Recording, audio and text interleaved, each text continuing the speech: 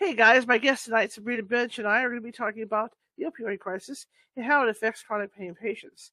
In addition, we're going to also discuss how prescriptions have gone down, yet overdoses have gone up. I'll be right back.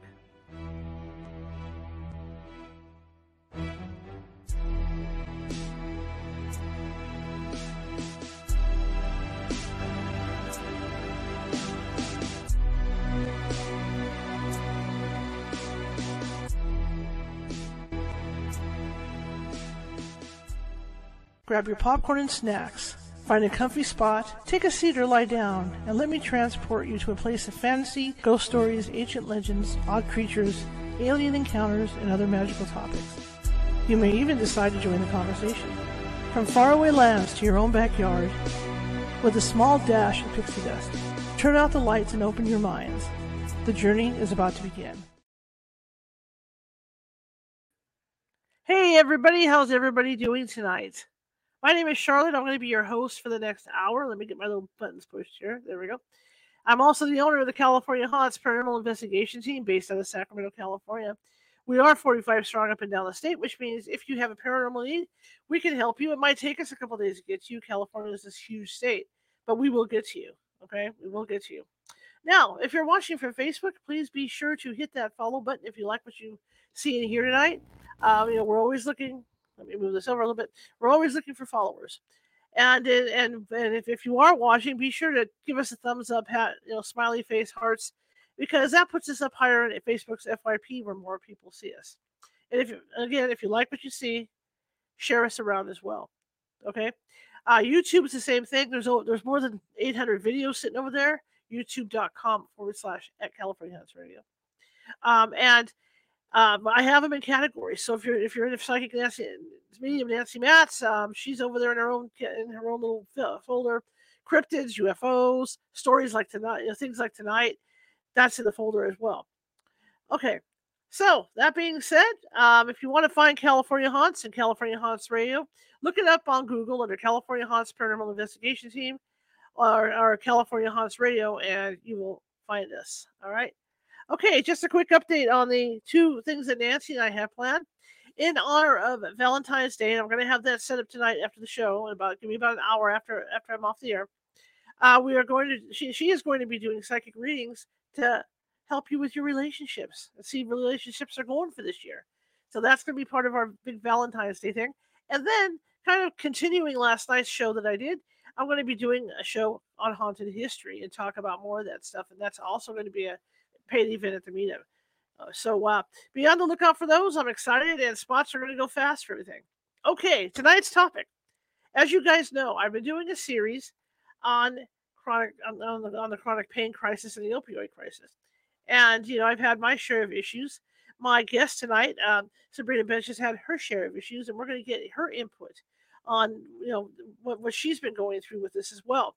Just remember, I'm not a doctor. She's not a doctor. So this is, we're just going by our own experiences with this stuff. And you'd be surprised, what goes on when you walk into that pain clinic.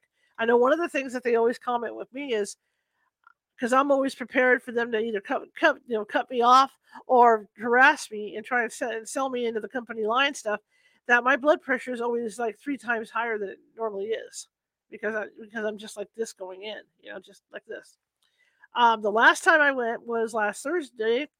And again, the company line, I was told by, I'm not going to say who, but an individual from that particular office that was signing me in and everything, that they were no longer going to make hydrocodone in 2025. And I thought, okay. And then she tried, there's this other drug they're trying to get everybody on. It's an opioid, but it's the drug they give people that are addicted to come off the opioids. And so she says, well, do you want to sign up for this now? And I looked at her and I said, I'll cross that bridge when I get to it. So, of course, I get home. I'm on Google. Not one word about it. Because, if they're ever going to cut, not make those pills anymore or distribute them, it'd be all over Google. That's what Google's for, right? So I didn't find anything. When I went to see my regular GP on Friday, I asked her about it. And she knew nothing about it. She never heard word on it or nothing. So that's one of the tactics they have is they like to scare you with the company line so that you'll switch. All right. I've been on the same medication for 13 years, and it works for me. It keeps me going, and I've been on the same dosage, so I have no issues with it. And it's just ridiculous. And we'll get more into that. And Sabrina again has her own story to tell. So let's bring her on and see what she has to say. Hello. Oh, how you doing? I'm doing good. Thank you so much for having me on. I'm excited to have you on. I've been excited all day. Tell us about you.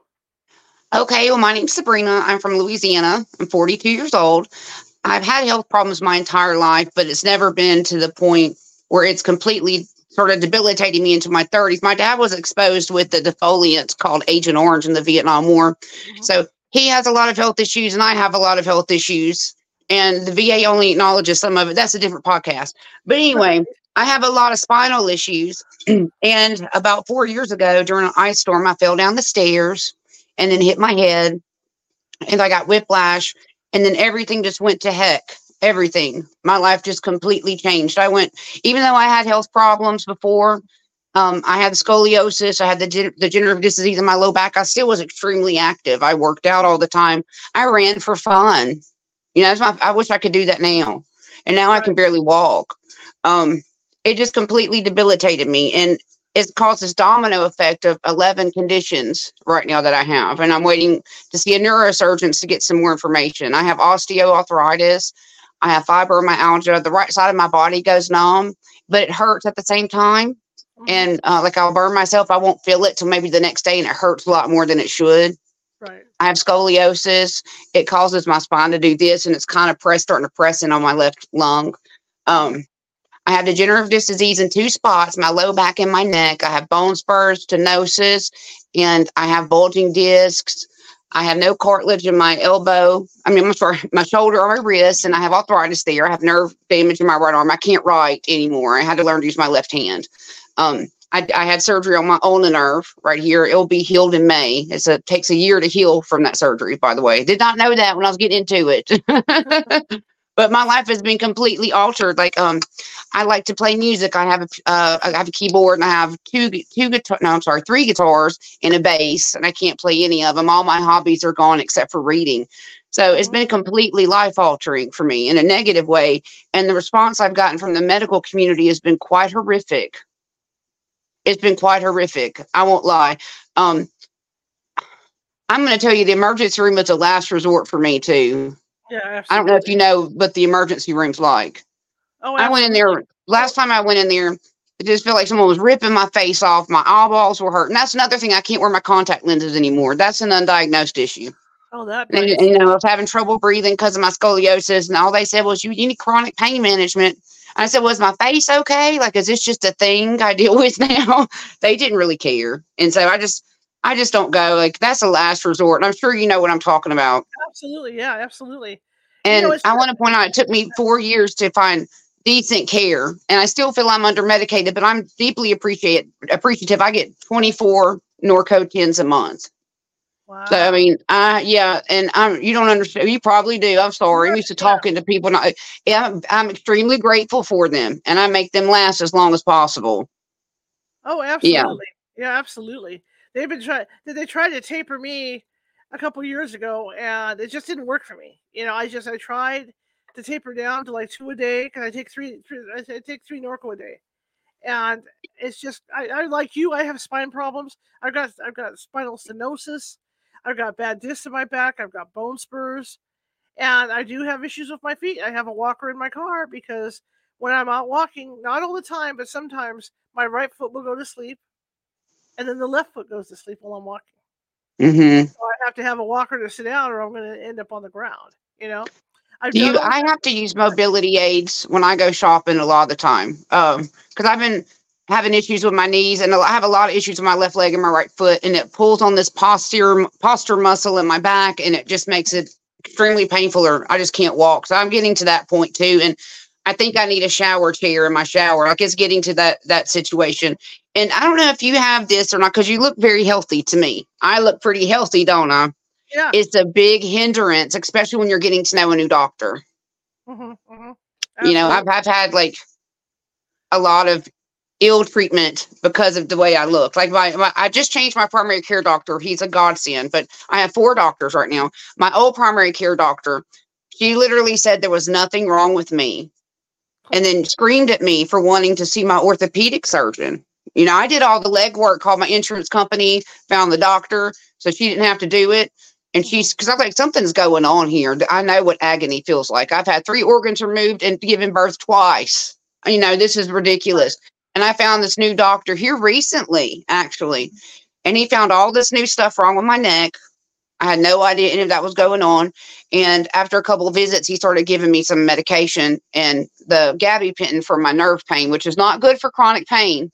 It's great for neuropathy, though. It's great for neuropathy. I don't know why they're prescribing it for chronic pain. And also, I'd like to point out, gabapentin is just I think gabapentin is more addictive than an opioid. Coming off of it is like coming off alcohol. It plays on the GABA receptors of the brain. And you can have a seizure and pass away if you come off of it. You know, you can have a stroke too. Your blood pressure will spike and this kind of stuff. Yeah, I don't like it. I don't like it. Sometimes because it puts me to sleep, so sometimes I'll take it to sleep at night. But that's about the extent of it. And my memory, it fogs my brain. So I noticed that almost immediately. I felt like I was lobotomized. Oh yeah, I did. So if I say in this podcast, it's because of the gabapentin. But you have to take what you can get. You know, you have to weigh the good with the bad in those situations. But with the gabapentin, I stopped taking it probably 2 years ago, and I still had a lot of brain fog. Yeah. Really? Yeah. So it's been a lasting thing. Oh wow. Yeah. Have you ever tried Lyrica? I have not. Okay, I believe that's the precursor to it's pregabalin. It's the precursor to Neurontin gabapentin.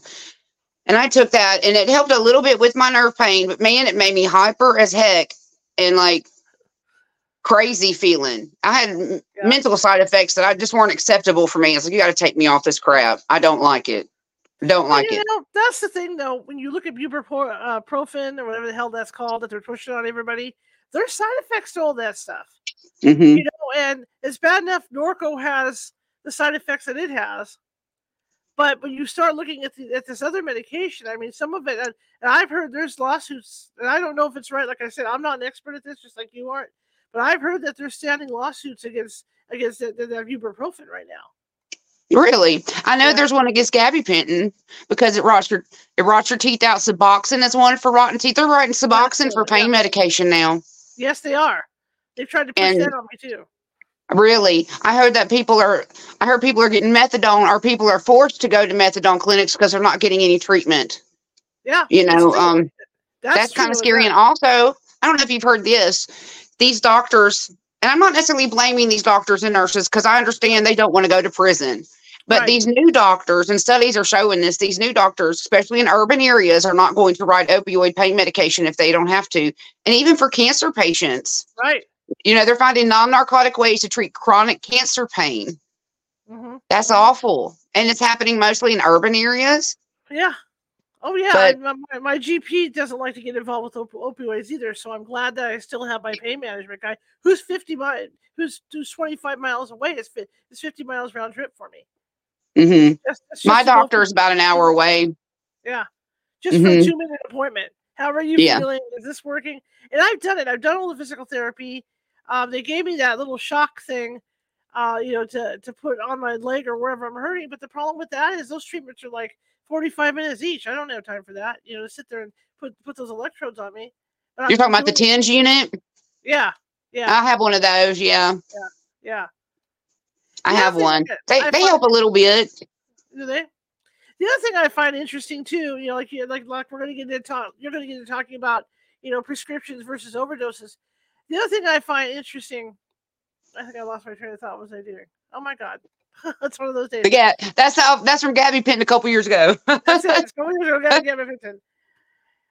You know, but I just find it interesting to go to the doctor every month because there's always something different that they're trying to push you into.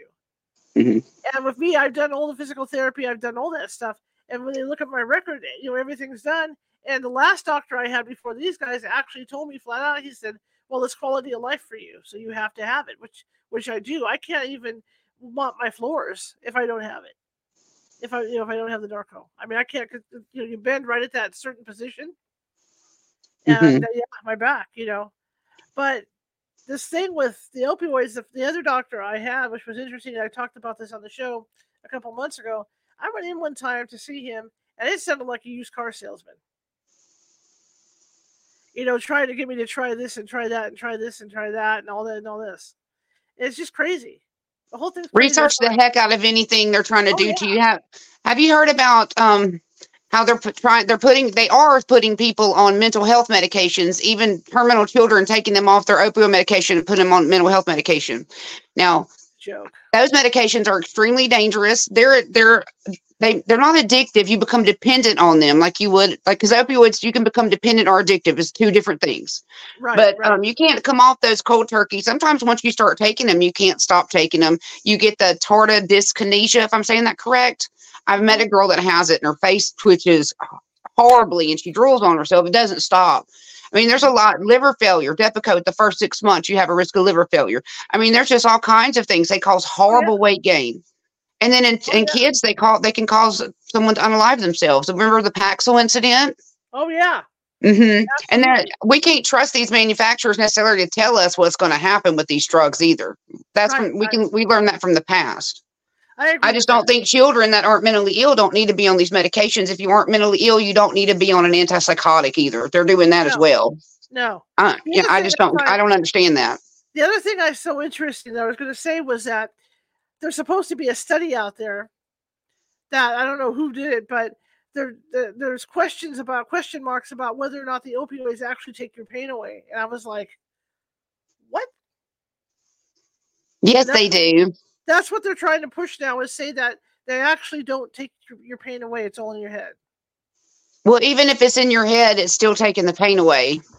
I mean, doesn't it Absolutely. act on opioid receptors in the brain? So I really Yeah, don't know. Like you said, I'm not an expert. yeah. I mean, like I said, I've been taking the same dose for over 13 years. Hmm. I've never varied or any of this. Yet when you go in to see these guys, it's always like you're being eyeballed. It's always like you're the criminal because you're having to take this medication. I understand what you mean by feeling like a criminal. I always feel like a criminal, like they think I'm trying to put one over on them, and I'm not telling the truth about my stuff. I feel like that a lot. I know what you Yeah, mean, the criminal yeah. aspect of it. It's like they've made chronic pain patients public enemy number one, Right, right, in right. my opinion. Oh, And I agree. yeah, and the unalive rate in this community has skyrocketed to 400%, over 400%. And that's just, and I believe it too. And then in some countries, they're euthanizing us now. The euthanasia laws for my state are pretty strict, but Mhm. it's just a matter of time, I feel. I mean, Yeah, in Canada, they'll euthanize you before treating you. Because Canada's experiencing the same issues we are with the chronic pain community not getting treatment. right, right, You right, know, right, and I'd like to point out that um, prescription rates for chronic pain has dropped 44%, right. and then they cut back an additional 9, I believe, and the DEA is going to do an additional 20% cut in manufacturing of opioids. So how is this is not an opioid crisis. This is an illicit fentanyl crisis. It's Yeah. literally not prescription pills doing this. And what they're trying to do, the DEA, the government, they're trying to make it look like they're doing something to Hmm. appease the people when they're Hmm. actually making both situations worse. They're making it a living nightmare for us. They're putting doctors in prison for taking care of their patients. And what they're doing is they're allowing this illicit fentanyl, they might not be allowing, let me take that out. But Okay. this illicit fentanyl is flooding the streets and killing our family, our children, our friends. And I know in my area, there's not really any resources at all for these Hmm. people. I believe that we have a $40 billion budget, and a lot of it just goes to incarceration.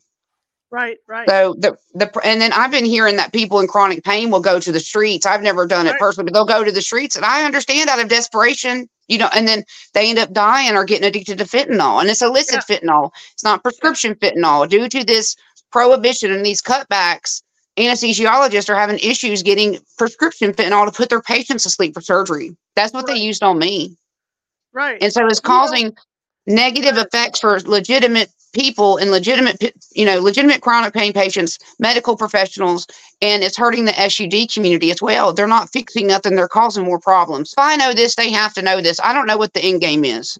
Right, right. Because, it's one thing to try and fix it, but what they did was they put everybody under the same umbrella, and that was wrong. Yeah. And so the people that really need it, like you and I, well, I mean, I'm not suffering because I've been getting it pretty much every month. I've been fortunate. But there's people like you and I that are having to go to the streets and buy this stuff because you're in so much pain, or they commit suicide. That's the other thing, the suicide rates, like you say, because they're in such pain. I understand. And I want to be completely honest. I was at a point where I was just in a bad place. I really just didn't want. I felt like I was in the dark ages, dying on a mat somewhere, and I like no one cared. And this is on my 100% honest. Like I didn't want to do it anymore. I was so tired, just so tired. And then I found a community on TikTok. That might sound silly, but I did. And there's a lot of us on there. And it's like, oh, I'm not alone. Because you get really lonely when you have all these issues. Yes. Your life becomes very small.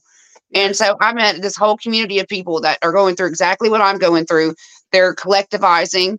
They're trying, the doctor-patient forum, as you know, Claudia is trying to get a lobbyist. And I believe she just helped pass some law in Rhode Island that's going to protect chronic pain patients. So we are doing our best. Like I never thought I would be speaking on chronic pain in my life. The government made me, they created all the steps that led for me to be right here talking to you. Right.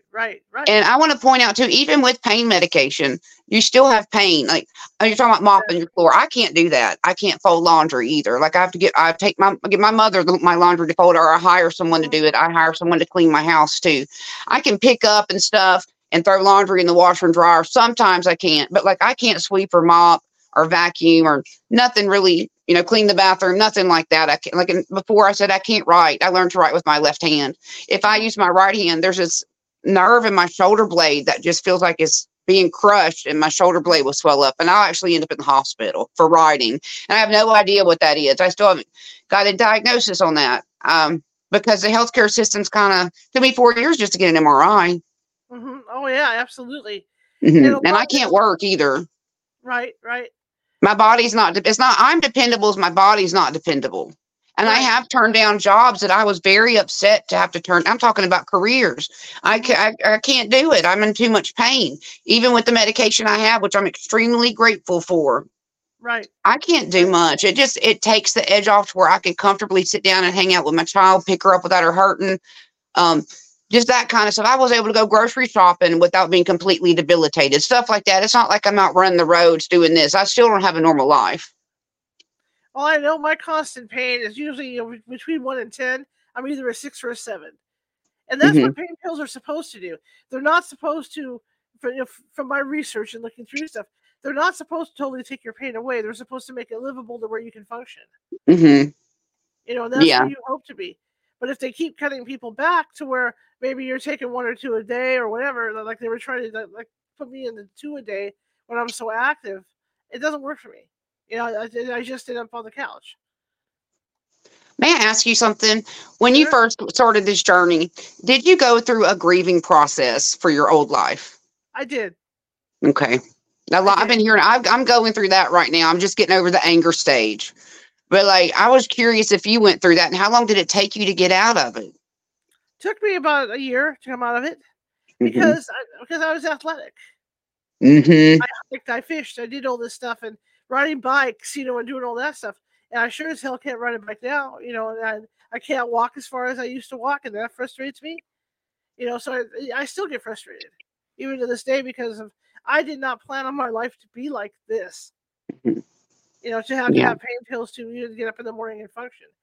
And I think and like you say, these younger doctors that are coming up, or you get a doctor, the majority of the doctors that you're getting have never experienced chronic pain. So they have no clue what you're going through. That's why they can sit there and go, well, yeah, taper down, it's all good, blah, blah, blah, blah, blah. And it's like, no, it's not. You don't understand. You don't understand what that pain actually feels like. They don't. Epsom salt bath ain't going to cut it. Epsom salt does nothing. I use magnesium chloride. It does work better, But I Yeah. mean, you still need. And the thing is, people always are like, "Well, you need to try alternatives, honey." I have. If you know something I haven't tried, let me know. I mean, there are some that help, like castor oil. People talk about that all the time. That's the reason I can open my right hand again. I mean, Awesome. so that's a benefit. Turmeric, I take that at night. Hmm. It helps with my arthritis and inflammation. But like, I Yeah. still need medication on top of it. So I mean, it's not like I don't try other things. I've spent a Right. lot of money trying other things. And Right. Tylenol don't cut it. If it did, I No. wouldn't be at the doctor, or I wouldn't be laying in bed all day. Well, this is what I try to tell people: the difference between Tylenol and hydrocodone. Tylenol, when you take it, when I take it, when I end up taking it, it's the big pills. The highest I can get. But it takes it's like 45 minutes to 60 minutes before you even feel anything with it. Before you start feeling good. When you could take a Hmm. hydrocodone and within 15 minutes, you're out doing what you need to do. Hmm. It's all fine and dandy. The other thing I find appalling about all this and what's happening now is these people that are getting major surgeries and they send them home with Tylenol and that's it. Yes, I'm glad you touched on that. I wanted to touch on that. Have you heard of the No Pain Act? I have not. Oh, I just learned about this last night. Okay, this is strictly for Medicare and Medicaid patients for right, Okay. right now. What they're doing is they're doing separate payments to the hospitals for doing non-opioid pain medication therapies for outpatient surgeries. And they want this implemented everywhere in 2025. So it's just going to get worse. And I Yeah. guarantee the people making these legislations have access to proper care. Right. I have no Oh, doubt if they got absolutely. hurt, they would be getting a pain pill. Instead, they're going to cut open on somebody and then not give them anything. I saw one woman on TikTok. It was horrific. This little old lady, she had open heart surgery, begging for pain. They gave her IV Tylenol, Lyrica, and I believe a Klonopin. And she's begging, and she's like, "Have some compassion." And the doctor said, "Ma'am, I broke every single one of your ribs. You need to calm down, or you're going to hurt yourself." So what the heck is going on here? Oh yeah. I've heard people that have gotten back surgery, with the rods and all that, and they send them home with Tylenol. Uh-uh.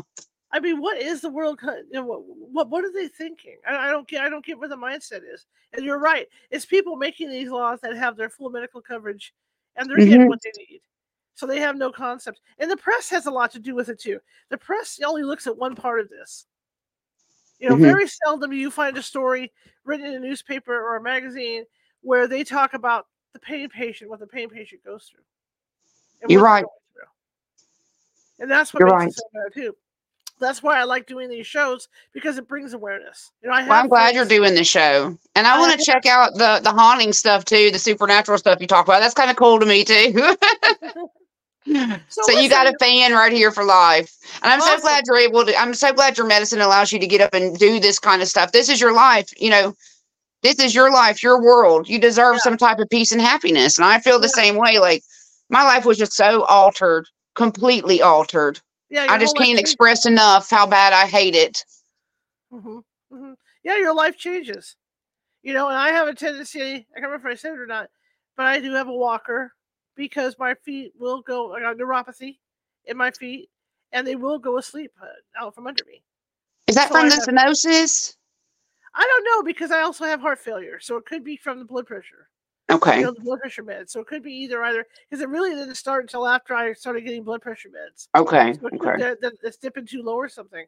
Because I've never had a problem, with the medicine at all. I mean, I was laughing the other day because I got Xifaxan because the narco causes like constipation and all that stuff. It can go either way, the IBS. And I thought it was kind of humorous because I found out from my GP that the original use for Xifaxan was to help people that had bad livers. And then they Really? realized it worked for IBS and traveler's diarrhea and stuff. Yeah. And so I just kind of laughed and I said, "Well, gee, that's going to help me with the hydrocodone to keep it from eating my liver, after all these years, Yeah. you know." But Well, the other, they're, the other, you know how go ahead. they're worried about ODs and like health effects from the Right. opioids. Like, the health effects are going to be just as bad, if not worse, from these alternative treatments, in my opinion. And Mm-hmm. do you remember Tramadol? When it came out, it was an alternative to an I opioid, and they remember eventually ended Tramadol. up Yeah. classifying as. I remember the first time I took it, I was in college, and I got it from the dentist. I even asked for a non-opioid, and Right. I got it. And I was high as a kite. And I was like, oh my gosh, I got it. I was like, I thought this was non-narcotics. I mean, there's going to be Right. that type of stuff out there too. Just throwing that out there. Tramadol is a good pain medication though. It actually is. I took it for Mhm. years before I started taking hydrocodone. Yeah, I had it for a little bit after my surgery, and I liked it a lot. The only Yeah. thing I didn't like was having to eat with it, because you've always take a pill, you got to have a sandwich or something, or I would have a piece of bread. Where with the Norco, you don't have to. The Norco, plop it in and off you go. You know, Yeah. Yeah. but like you, I have been through all that. I've done all the physical therapy they've asked me to do. They wanted to give me those silly injections, and I had those done like at the beginning of this whole pain thing, and they didn't work. And plus, with heart failure, I can't lay on my stomach. I have Okay. trouble breathing on my stomach, so I can't do the injections. But I have done everything, and that's what I tell them when I go in there when they start pushing this stuff on me. Hey, I've jumped through your hoops. I've done all that stuff. Been there, done that. So stop bothering me. I'm not going to say how old I am, but I'm old enough to go, look, I probably have a good 15, 20 years anyway. Leave me alone. Hmm. Stop bugging me. But I So, mean, may I ask how many shots you've had? I've had like 20 shots. Oh, more than me. Oh, wow, you beat me. I thought I was going to Back in win the early that days. one. Back in the early days, yeah. And then I About stopped 10 years going. ago, I had 8 in my back and 2 in my SI joints, and then they did nothing. And then when I was in my 20s, I think it was Botox shots in my ribs for my nerve stuff. It worked amazing. That stuff worked great. I still really don't have issues with it. I don't know what they did, but the back shots, they were completely worthless. Oh yeah, and a lot of those shots are are illegal in Europe. They don't. I read about that too. Yes, because I got to an intravenous pain doctor, and he is going to be looking at my mid to upper back, my neck, and my low Right, back, and he said it's too dangerous for him to work on my upper back and neck area, right. but he's supposed to be looking at my low back, and I started looking into these shots, and I said, well, they're not even approved in some of these countries. Well, guess what else isn't? Have you ever taken Toradol? No, I've never taken Okay, that. Toradol is like a prescription NSAID in a way. Now, I've been prescribed it when they don't want to do a narcotic at the walk-in clinic or the hospital, and it Right. actually does help in conjunction with the muscle relaxer. It really does take the edge off. But the thing is, you can't take it for more than 5 days. I got a prescription. The last time I went to the hospital, they gave me a prescription of Toradol, and I went home and Googled it. Dear God. Okay, after 5 days of just taking your medication, your stomach and or intestines will rip open and bleed. Okay, your Jeez. kidneys will shut down. This is why this medication is illegal in most countries, but they're more willing to write me this dangerous prescription than a safe FDA approved opioid. Because I do get stomach bleeds. I even told them that. I don't know why they gave me, and I don't know why they gave Right. it to me. Right. That medication terrifies the heck out of me now. The other thing that I found too with these pain management doctors, and I know it's not their fault. They're under a lot of pressure. They're afraid to get arrested, and all this is going on. But it's like every time a new drug comes on, it's always push, push, push to get the patients on this new drug. And then, like you say, they don't look at the side effects Hmm. until people start suing. Like losing their teeth and whatnot. And it's the Hmm. thing with them because I think I think deep down, a lot of these doctors want to treat you, but they're afraid. They're afraid to treat you, and I that's why agree. when these new hot drugs come along, like ibuprofen, and everything else like that, that's why they're pushing them on everybody. Now, is the ibuprofen, if I'm saying that right, is that the one that you were discussing earlier that is for that people use to get off opioids? Yes, Okay. I read yeah, about that last night. I was like, how do I pronounce that word? yeah, yeah. It is, and I'm just I've been standing my own. I've really been holding my own with the doctors. How long it's going to last, who knows? Because they don't like sending me out for Norco, but I mean it's a thing that works. And like I told them, I've been doing, like I said, 13 years. I've been taking it. I've never varied my dosage. I'm on the same dosage I've been on for all those years. I don't Yeah. want anything else. I don't want anything Yeah. else. But I did do tramadol. Tramadol really. I was in so much pain and not realizing what was wrong with me. But then when I did get tramadol, it was a huge relief. To be able to walk around. That's what people don't understand is that, and that's not what's being conveyed to the public, is that for people that have chronic pain, imagine you break your leg and you don't have anything for it and you're in pain all the time. That's what it's like for people with chronic pain.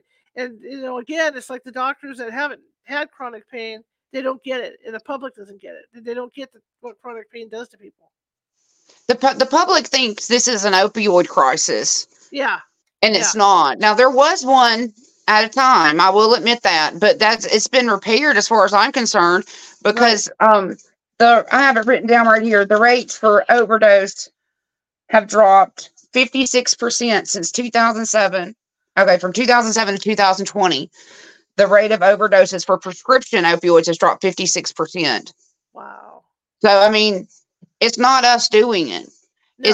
And I get why the public is scared. Before I got hurt, because I didn't really need opioids, maybe periodically, because I took Right. very good care of myself. I loved working out.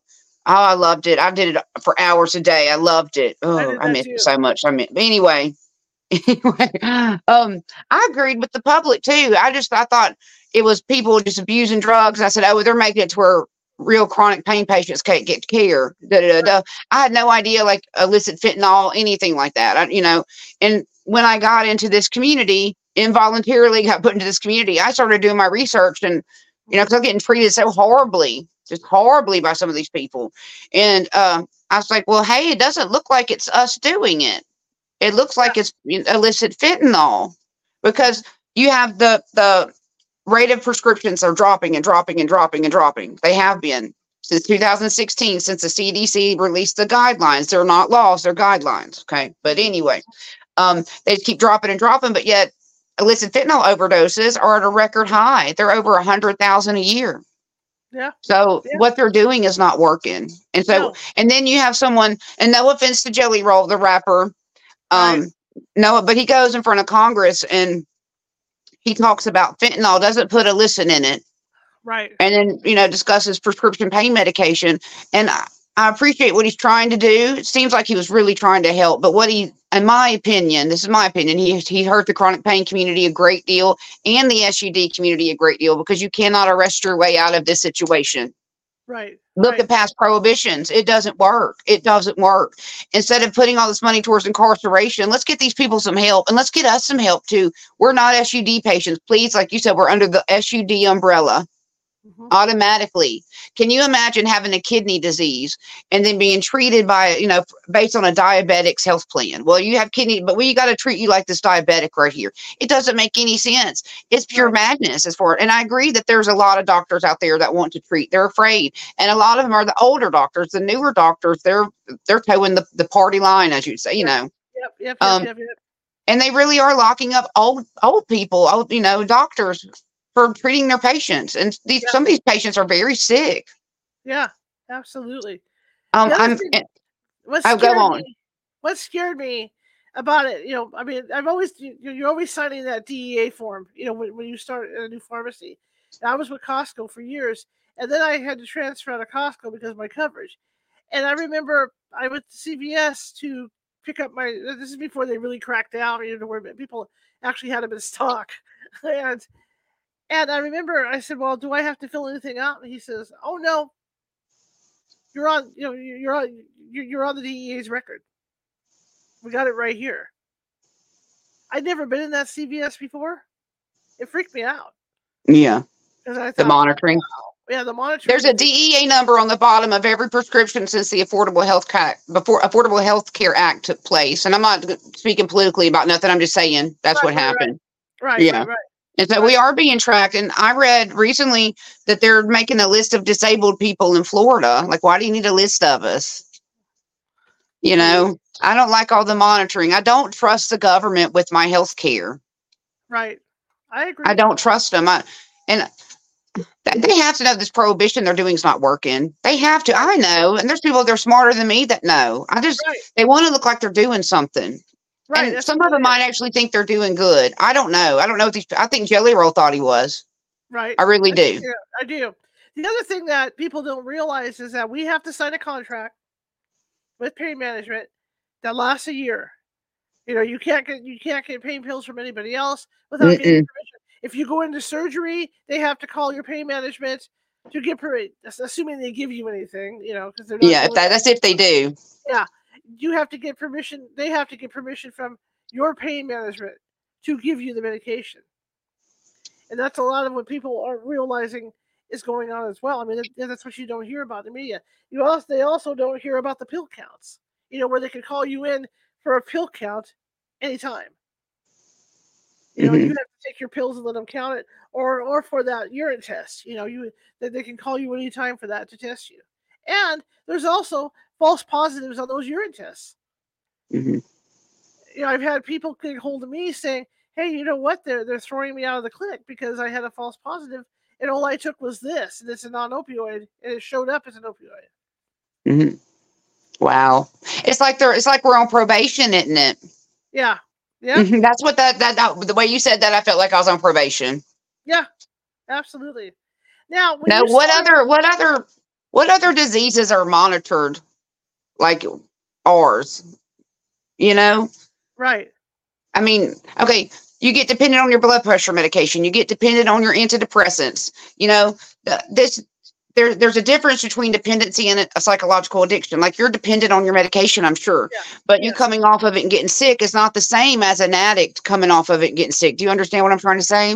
Absolutely. Yeah. And also one thing, I had a conversation with my doctor right before I had my surgery. This is with my orthopedic surgeon. And I said, listen, I want to be able to come to you in confidence if I feel like because at this point I didn't realize I was going to need these medications the rest of my life. I didn't want to take them, nothing like that. So I was really like, okay, when can I get off this stuff? And I said, listen, I want to come to you and be able to tell you if I feel like I'm getting addicted to something. And then, this might sound crazy, I even called a rehab and made sure they took my insurance just in case. Just in case. I did like some personal steps to make sure I was good. But at the time, I didn't realize I was going to be on these. Like my current doctor, he said, you're going to be on this for the rest of your life, this type of medication, just to do not even basic things, just to be able to like get up and sit up and smile. Like, I feel like you're human again for the first time in 4 years. Yeah. Like, I actually feel like getting up and laughing and joking, and I can pick up the house a little bit. I can play with my daughter. I also take care of both of my disabled parents. So I have a lot on my plate. Right. I don't get to lay around the house that often at all. Maybe on the weekends, but I'm normally up doing something, whether I'm in pain or not, because it has to be done. I'm sure you know what I'm talking about. Oh, yeah. And I remember when they pushed physical therapy, and I said, at that point I was taking care of my mother. And I was lifting her up and doing all the, like you're doing. And I looked at him and I said, do you know what I do during the day? I don't need physical therapy.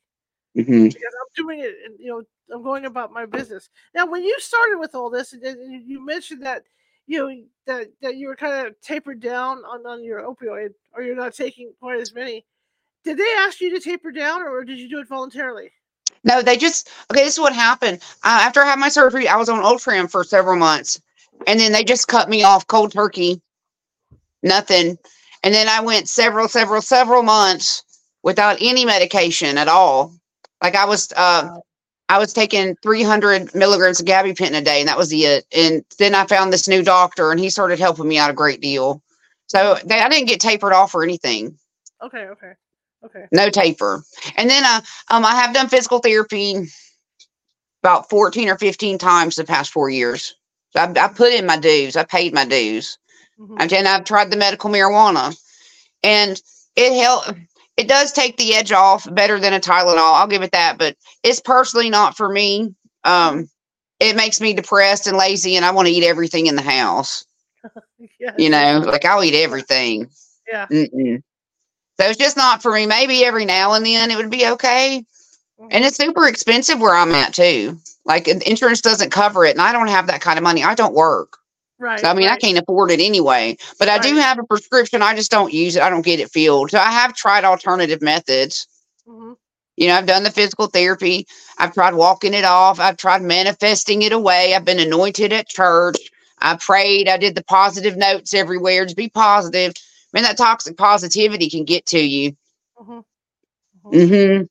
But there's a way to be positive without being toxic. I've learned that because we were talking earlier about the stages of grieving. I went through the denial stage for a while, and I hurt myself repeatedly because, like, you're very active, me too. And I'm not used to just sitting there watching TV. I'm a naturally hyperactive person, and being trapped in this body is a nightmare right now. And so I would just walk it off, or I'd stretch it off, or I'd do this, and I would hurt myself tremendously. And I learned the hard way to just sit still and be calm. And I'm getting used to it now. And then I went through the anger stage. Like, why me? Why Right. me? Right. And that's when I got in my worst depressive stage. Too. Like, I'm going to be honest. I just didn't know if I wanted to be here anymore. Like, I was so miserable. I mean, I was like, my whole body was, except for my left leg, was just racked in pain. And I feel like no one cared. I'm not talking about my family, but like, the medical community. And also, one thing I like to point out, you really find out who your friends are when you get in these situations. Yes. And it's not like, I don't really have much of a social life. The internet's my social life, and my immediate family, who are absolutely amazing. I have an amazing support system. Even though my parents are both chronically ill and disabled, like, they love me very much and they're concerned about me. And my boyfriend, he's very, supportive. He helps with our baby and this and that. He's always trying to buy stuff to make me feel better, this and that. So, I mean, I have a really good support system right now, which is, from what I'm hearing, is kind of rare in this community, actually. So I'm very blessed. I'm not going to complain about that. I do miss my friends, though. I do miss them. When you go to refill your medications, have you had any problems with getting them? No. But I have been at my pharmacy. This is when the cutbacks were at the worst. And my cousin had surgery and she was not able to get her medication filled. My aunt put off her hip replacement because of no medication. I was in the pharmacy waiting for something, and I saw two elderly people walk in trying to get their pain medication filled, and they didn't have it at the time. And my mother's was delayed, and her blood pressure went to 172 over 132, and her heart started beating funny, and she had to go to the hospital due to unmanaged pain. So, I mean, it's affected me personally through my mother, but I've never had an issue getting it filled. But I see where pharmacists actually refuse to fill them now, too, even if they have the medication at Walgreens and CVS. I've been hearing a lot about that. They got sued in the opioid crisis because they were allegedly involved. I don't know how, and now I believe they're getting sued for not filling the prescriptions. Sounds about right. I'm not going to say which pharmacy it was, but I remember, and what I didn't like was that when the prescription would go into this pharmacy, they'd wait a week and then they'd send you the email going, "Oh, guess what? We don't have it. We don't know when we're going to get it." I mean, they could have told me this up front so I could start making phone calls and figure out where the hell I could go. And not wait that week. And in the meantime, too, we go through, being chronic pain patients and having to rely on the drug. We go through withdrawals just like anybody else. And it's scary. People don't realize how the skin crawls and all that. And I remember when they were talking about getting me off of them and tapering me, and they were gonna do an outpatient from the clinic. And I said, you know what? I've got heart failure. If you're gonna do this, you're gonna have to put me in the hospital so somebody can keep an eye on me when I'm coming down off it. But it is. I'm not saying it's a wicked world, but we're caught in this never-ending circle of, okay, are we going to get them? Are we not? And the poor. And I feel for the doctor. Like I said, I feel for the doctors and nurses, because it's not their fault. It's like anything else. There's good and there's bad. You get good doctors, you get bad doctors, and it's just a hodgepodge. And every time, like, I was supposed to change pain management doctors this year, and I thought, oh God, here we go. Who am I going to find? But I ended up staying. It's scary changing doctors, isn't it? Yeah. It's scary. You don't know what you're going to get. No. And I know my pain clinic before this one, I left because they had completely, the guy, I don't know if they got sued or what happened, but they were no longer doing pain pills at all. It was all physical therapy. How is that a pain clinic then? Yeah. Because physical therapy is supposed to take your pain away. Well, physical therapy can only do so much. Like, I won't lie, it did help me. It did. Like, occupational therapy helped me, but like, I'm nowhere near functional. Right. I'm nowhere near functional. If I got up and walked around and did some stuff, you would be able to see it. I think it's a blessing and a curse looking healthy. It really is. It really is. But this is the cross I have to bear, and you have to bear, I guess. I really am hoping that us getting this type of stuff out there is going to change some minds. Because, like I said before I started this journey, I bought into the media too. Yeah, I bought into it hook, line, and sinker. Even after I had my surgery, I was still buying into that propaganda, and I was terrified. I didn't get addicted to anything. You know, I didn't go out to the streets and I laid in bed and suffered and cried and tried holistic things that everyone recommended on the internet. That's what I did. Hmm. Now, other people might go to the streets, but not me. I'm terrified of that stuff. I don't want to take anything with illicit fentanyl in it. Well, I Mm-mm. remember when all this started for me, and I was a newspaper reporter. There was a lot of walking involved, and the paper I worked for was on a hill, and I was covering a parade. And I guess I looked so bad because you pinched nerves and all that going on. I guess I looked so bad that people were offering me chairs to sit in Oh, because I was having so much trouble walking. But and then when I did eventually get the tramadol, big difference in life. Because you're not hurting as bad and all that. Total change of hmm personality. But I mean, without them, like I said, I can't function. There's just not going to be any functioning for me. It doesn't matter. I've done meditation. I've done all that stuff. To try and say, okay, this is working. I don't need to be on these things anymore. It's not going to happen. But you're right. People don't realize the actual news about this stuff because they're all getting one-sided with the media. you're getting all your information from the DEA, the CDC, and the media. And Yeah. there's a lot of money being funded into these non-opioid treatments too. Have you heard of the back stimulators, the spine Yes. stimulators? Yes. I've heard horror stories about I have too. those. There's one man I was speaking with. His blew up in his back, and he's suing them for $125 million, I believe, is what he told me. And I've heard a lot of stories about them malfunctioning and blowing up in the back and stuff. Mhm. I'm not getting one if they ever push that on me. I don't want Yeah, nothing like that in my body. I'm not either. Nope, not at all. In fact, when they were kind of leaning towards that, I was just like, nope. I'll go somewhere else if I have to, but I'm not going to deal with that stuff. I don't want Now, that stuff in my one body. thing I've really been looking into, have you heard of the stem cell treatments? I have not. Tell me about them. Okay. It actually sounds pretty promising. They use your own stem cells. It takes about 90 minutes. I'm not pretty sure exactly how it works, but it takes 6 weeks and you start really feeling better. And this is for like knee pains, all kinds of, like, my orthopedic doctor said I'm a perfect candidate. But here's the catch. One of my friends' quote was $32,000. Wow. I could sell everything I have of value and probably have to take out a loan. I mean, but I'm so desperate, I probably would just to Right. get better, just Just to to get get better. better. That's And right. see, like, that's something that's really interesting to me, but it's really out of reach. It's out of reach for a lot of us. A lot of us aren't able to work and we don't have any money. Hmm. We Hmm. can't afford $32,000 to get better. Right. Right. I really do wish that insurance would cover those types of things because I feel like, yes, a big upfront cost, but over time you'd save money because I see 4 doctors. I'm about to have another one. I'm about to have 5. That's a lot of Right. money. That's a lot of money. But Yeah. that's something that's real exciting. And I'm hoping in the future it becomes more available to us. That's Well, something that's real exciting. that's a And lot it's of the problem. opioid free. It's opioid Yeah. free. Awesome. Yeah. That's So do you think they'd be pushing that? That actually works. yeah. Well, that's a lot of the problem too with the medical society, health society we have here, is everything's so expensive, hmm no matter what. I mean, there's people that go get their teeth pulled in Mexico or South America somewhere because they can get a tooth extraction or a crown or whatever, and it's not even close to what it costs here. Yeah. And it's Yeah. sad. I've heard of people going to Turkey for dental work.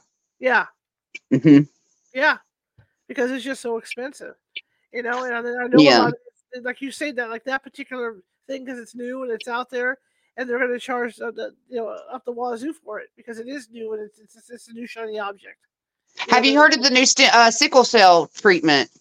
No, I haven't heard any of those. Okay, well, they have a new sickle cell treatment that's supposed to be amazing, but guess what the cost is? $2 million. Whoa, yeah, like I said, Who can afford that? And I've heard sickle ridiculous. cell is a pretty awful disease, like Yeah, extremely painful. So there's a absolutely. couple of options, but they're out of reach and probably will be for a while. Just saying. So in the meantime, until we find something else, we need these FDA approved opioid medications that were designed for people like me and people like you Right. and people like Yeah. my parents. And my dad Yeah. is a disabled war veteran. He's a literal war hero and he gets treated like crap by the VA. Like when I started taking over his care, because he can't hear, he can't really, I have to do all the communication. Right. His doctor was in the process of tapering off his pain medication. He has skin cancer from the Agent Orange exposure. His back is crumbling from the Agent Orange exposure. He got a shot and he's missing muscle. That's all of it's painful. Individually, it's painful. And then they were weaning him off. I said, "The heck you are." Yeah. And so I got him back 45 pills a month. Then I got it bumped to 60.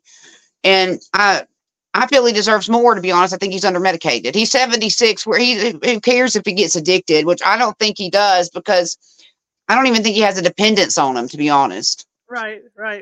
But I mean, if they're treating our war heroes this way, our veterans, I mean, how is everyone else getting treated? Sometimes I think the veterans get treated worse than us. Right. Especially when it comes to pain management. I really do. But that's a different podcast, huh? But I mean, that's what we have to bring out. That's why I want to do shows like this, to get that information out. Because again, the public doesn't really realize what's going on unless they're in pain management. They have to go through it, with the pain management doctors and stuff, because they don't realize how chronic pain patients are treated. Yeah. It's like I said, my blood pressure goes up every time I go to that stupid chronic pain clinic, because I know it's going to be a tug of war between me and the doctor, so I can keep my pain. I hate that. I hate that for you. That breaks my heart. And then I finally found a pharmacy. I'm not going to say what it is, but I finally found a pharmacy that will get the stuff in stock, so I don't have to stress over that.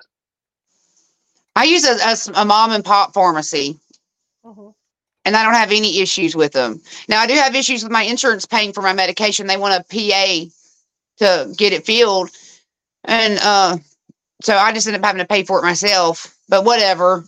It is what it is. I don't know why my insurance company feels I don't need it when they know I have all these health problems. Right. So there's all these hurdles. There is like hoops. They're on fire too. We have to jump through all of them in a perfect manner to make sure that we get our pain medication. And if one of these hoops, we don't jump through it, then we're done. And that could be the pharmacy, because apparently pharmacists are getting in trouble now too. Yeah. And then there's a Narcan score, and I'm not very familiar with that, but I'm sure you have one. I'm sure I have one. And like you said, also, you can't go to another pharmacy. It looks like you're pharmacy shopping or whatever that's called. But I like my mom and pop pharmacy. I personally have had no issues, but I've witnessed a couple of people with issues. Right. Because of the shortages. Right. I think in California, the pharmacy thing, I think you can only change, as far as the opioids are concerned, you're only allowed to change one pharmacy a year. So if you don't like the pharmacy you're at, you just have one more that you can choose for that year, and then you gotta stick with it. Wow, that's a lot of freedom, isn't it? Yeah. Otherwise, you're shopping, right? You're shopping. Yeah. I feel like we're being so restricted. Like you said, we're being treated like criminals. Yes, we are. Like we can't be trusted. Yeah. Now I understand there was an opioid prescription crisis at one time, but that's over with. Now it's illicit fentanyl, and there can be responsible treatments for chronic pain patients, and we could compassionately care for these SUD patients as well. We can both be treated with compassion. Just individual care needs to be assessed. Right. Now, I heard the CDC lax their guidelines a little bit, but that doesn't mean that they're going to be followed, because these doctors have been terrorized into writing minimal opioids or no opioids at all. So, I mean, they did a really good job of making sure these doctors didn't write them, but they're not doing a really good job of letting these doctors know, hey, these policies have been lax now. You can write a little bit more. You can be they haven't done anything like that. So there might be some change coming. I don't know. Sometimes, especially with Jelly Roll going in front of Congress, I was like, wow, we got a big hill we have to climb. Yeah. Before we get to where we need to be. This just seems like we're screaming in the wind sometimes. Right. Absolutely. This hour went by. Thank you so much. It did. I had so much fun. Thank you so much, and for making those really good points. So that everybody understands what's going on. Because again, that's what needs to happen at our meetings like this, so people can hear it. Well, I thank you for having me on, and I really wish you well on your journey. I wish you well as well. Stay in touch. I plan to, and I plan on watching your podcast. I want to see what the spooky stuff's about. Maybe we'll get you on to talk about some other stuff, more related stuff to this. Okay. Okay. Well, have a good night, and thank you so much. Okay, well, you have a great one, okay? Okay, bye, girl. Bye-bye. All right, so I hope I was able to teach you guys a little bit about what's going on, and it's not just me coming on here and complaining about my pain management people or anything like that. It's happening to everybody. This is what everybody goes through. So I hope I was able to enlighten you. Tomorrow, I'm going to be probably reading out of the book. Like I said, it's going to take me a while to get the guest bookings going and get things rolling. So we'll be reading out of that the Rudyard Kipling book, and we'll be continuing with that. But I want to thank you all for coming tonight and listening. I really appreciate it. Thank you for the likes, uh, Linda, Karen, and let me get back in here. Yeah, Linda, Karen, and Nancy. Yes, Nancy Thames. Thank you for the likes. I really appreciate it. That helps, like I said, with the FYP. Again, give me an hour or two to update Meetup, because Nancy Matz, I said, for the February thing with Nancy Matz, where she's going to be doing those readings and the haunted history. So I have to get over to Meetup and get all that set up. So just give us some time. And if you want to find it, it's California Haunts Paranormal Investigation Team Meetup, and that's what you type in. But thank you all, and I will see you tomorrow live at 6:30 p.m. Pacific. I hope you have a great rest of your evening. I really appreciate you guys coming. See you then. Let me clear this out. All right, I'll see you then. Have a great one.